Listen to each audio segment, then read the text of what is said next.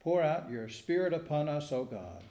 With your word, enlighten us. Open our ears, open our minds, open our hearts, so that we might live in hope through Jesus Christ our Lord. Amen. Well, way back in Old Testament days, the book of Psalms was divided into 5 books. You remember they had things on scrolls, so you could only put so much on a scroll. The psalm we're considering today, number 90, begins the 4th book of Psalms. You'll notice that in most Bibles there's a superscript or title that lists it as a prayer of Moses, the man of God. This is the only psalm of the 150 that's attributed to Moses. Well, Bible scholars are not so sure that he actually wrote it, but that description may have been added because it reflects a prayer Moses had done when the people of Israel had strayed, and he prayed for God to turn back from punishing them. And also because it's connected to the issues and events in those last chapters of Deuteronomy. You may remember just the other week we talked about the 34th chapter of Deuteronomy, where Moses had to deal with the disappointment of not being able to go himself into the promised land. If you listen closely, you will hear that this is not so much an individual's prayer, but what's called a corporate prayer, a prayer of a congregation. Listen now for God's word for us today in the 90th Psalm. Lord, you have been our dwelling place in all generations, before the mountains were brought forth, or ever you had formed the earth and the world, from everlasting to everlasting. You are God. You turn us back to dust and say, turn back, you mortals. For 1,000 years in your sight are like yesterday when it is past, or like a watch in the night. You sweep them away. They are like a dream, like grass that is renewed in the morning. In the morning it flourishes and is renewed, and in the evening it fades and withers. For we are consumed by your anger, by your wrath we are overwhelmed. You have set our iniquities before you, our secret sins, in the light of your countenance. For all our days pass away under your wrath. Our years come to an end like a sigh. The days of our life are 70 years, or perhaps 80 if we are strong. Even then, their span is only toil and trouble. They are soon gone, and we fly away. Who considers the power of your anger? Your wrath is so great as the fear that is due you. So teach us to count our days, that we may gain a wise heart. Turn, O Lord, how long? Have compassion on your servant. Satisfy us in the morning with your steadfast love, so that we may rejoice and be glad all our days.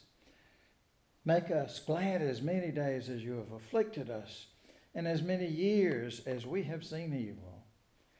Let your work be manifest to your servants, and your glorious power to their children. Let the favor of the Lord our God be upon us, and prosper for us the work of our hands. O prosper the work of our hands. This is the word of the Lord. Thanks be to God. O Lord, may my words and may our thoughts be acceptable in your sight, our rock and our Redeemer.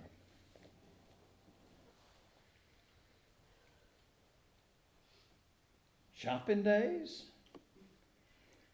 That sermon title asks, how many shopping days left? Now wait just a minute, buddy, you might be thinking. Church is serious stuff and not the place to ask silly questions. Like how many shopping days are left? It's 5 weeks of them, by the way.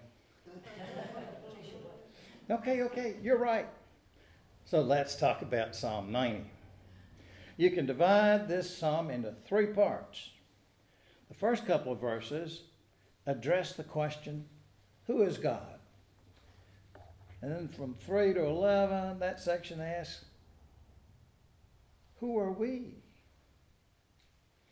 And you could say that those last verses, 12 through 17, ask, how should we live? So who is God? Verse 1 says, Lord, you've been our dwelling place in all generations. Now, along the way, we have considered many biblical metaphors for God, Father, King, Shepherd. But this says God is our dwelling place, our home. You may recall that the poet Robert Frost described home as the place where when you have to go there, they have to take you in. It's pretty true.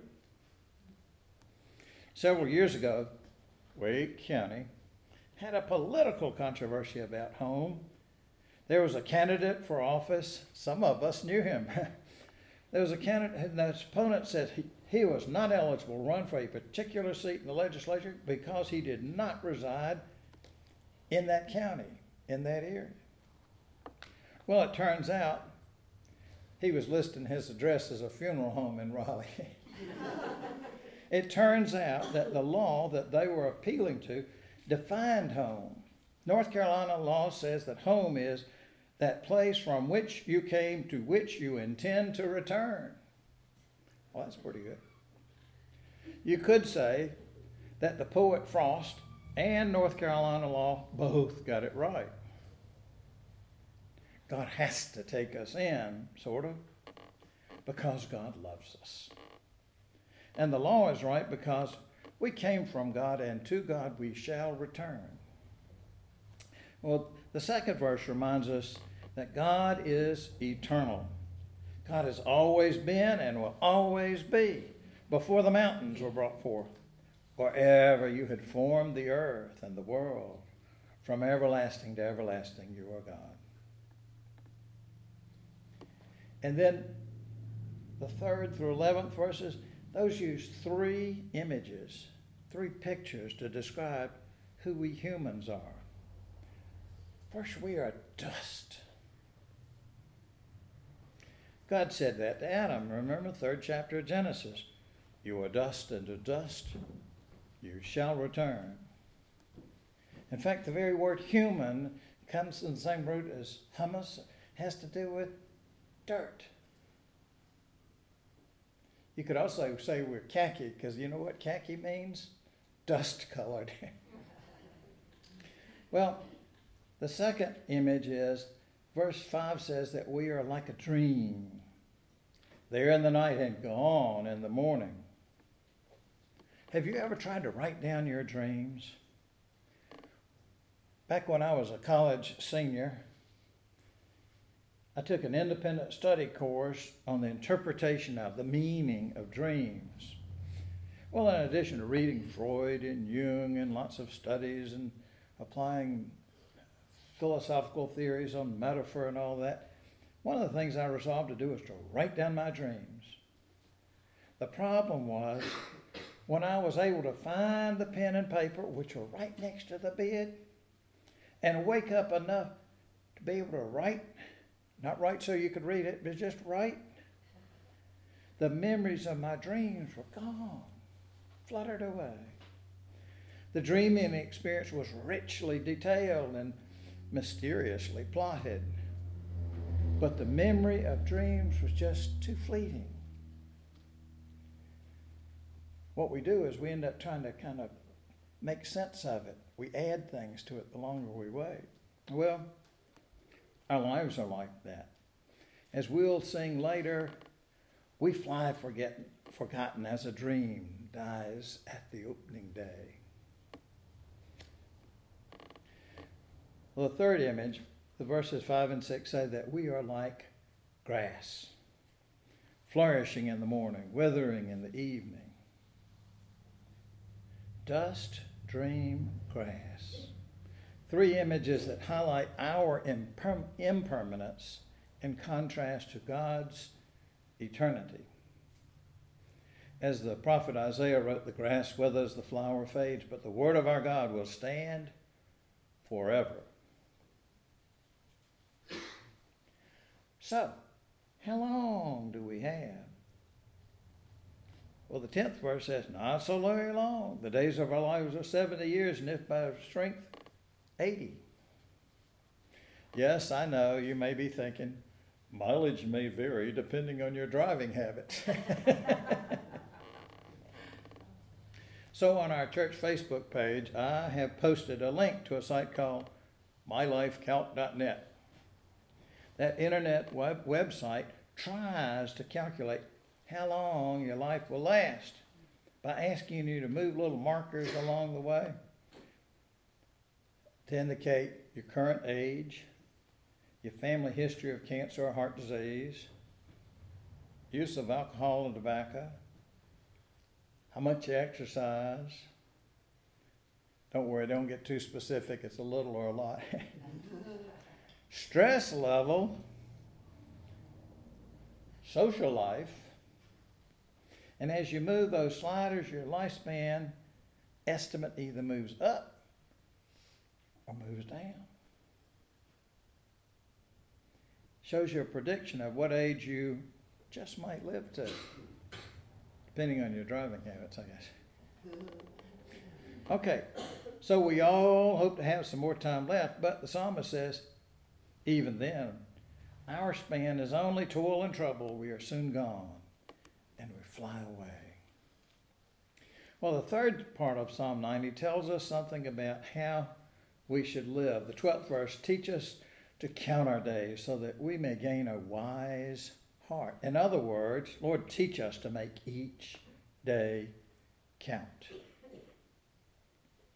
I mentioned before that in the very first real conversation I had with Johnny Coates, he talked about how little control he had over the disease that would take his life.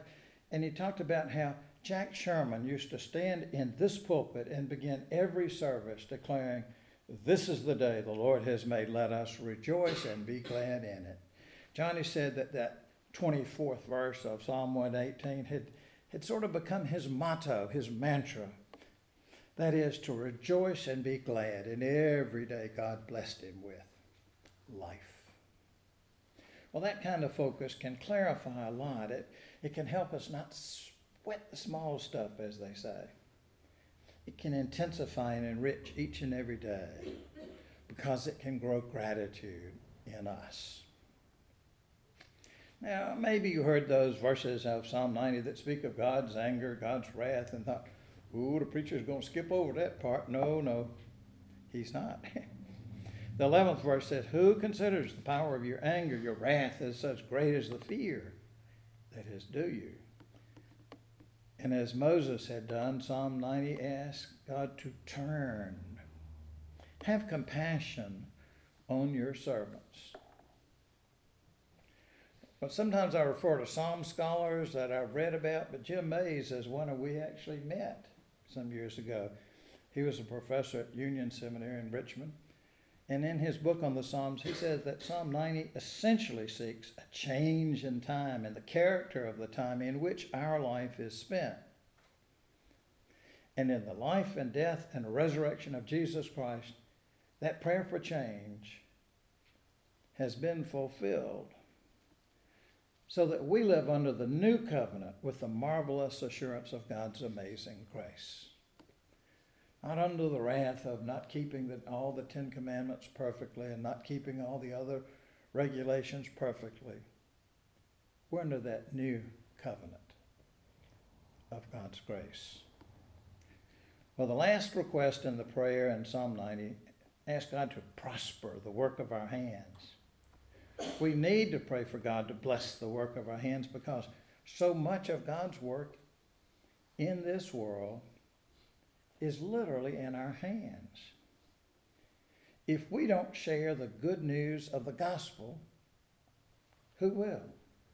If we don't feed the hungry, tend to the sick, visit those in prison, minister to people who are hurting, if we don't shine the light of knowledge on the vast night, of ignorance, if we don't ensure that people who are mentally ill receive treatment, if we don't work to eliminate drug addiction, if we don't help people who are unemployed find meaningful work, if we don't teach children and adults the stories of the Bible, the beliefs of our faith, if we don't work to end discrimination that oppresses so many people, if we don't teach our children by our example generosity, empathy, kindness, and grace, if we don't work to mend the problems in our homes, our country, our church, and so on and so on, if we don't, who will?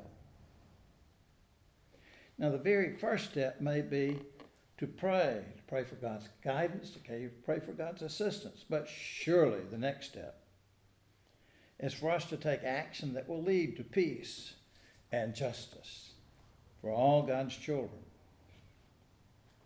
Now, earlier I told you about an internet link to a lifespan calculator. Well, just for fun, I also posted a calculator to let you convert your remaining years to days. Or you can even take it down to nanoseconds if you like.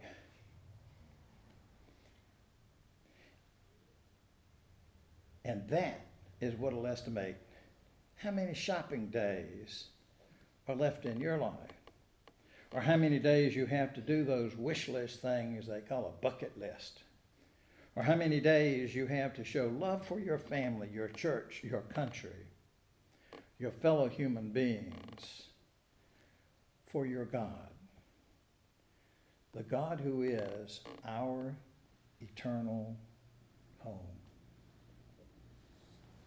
Thanks be to God.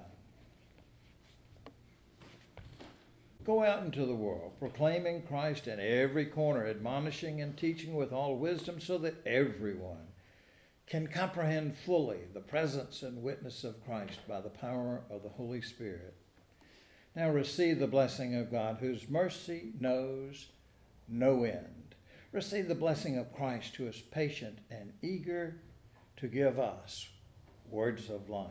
Receive the blessing of the Holy Spirit, who moves us and gives us power to do God's will. Receive the blessing of the triune God and share this blessing with everyone else.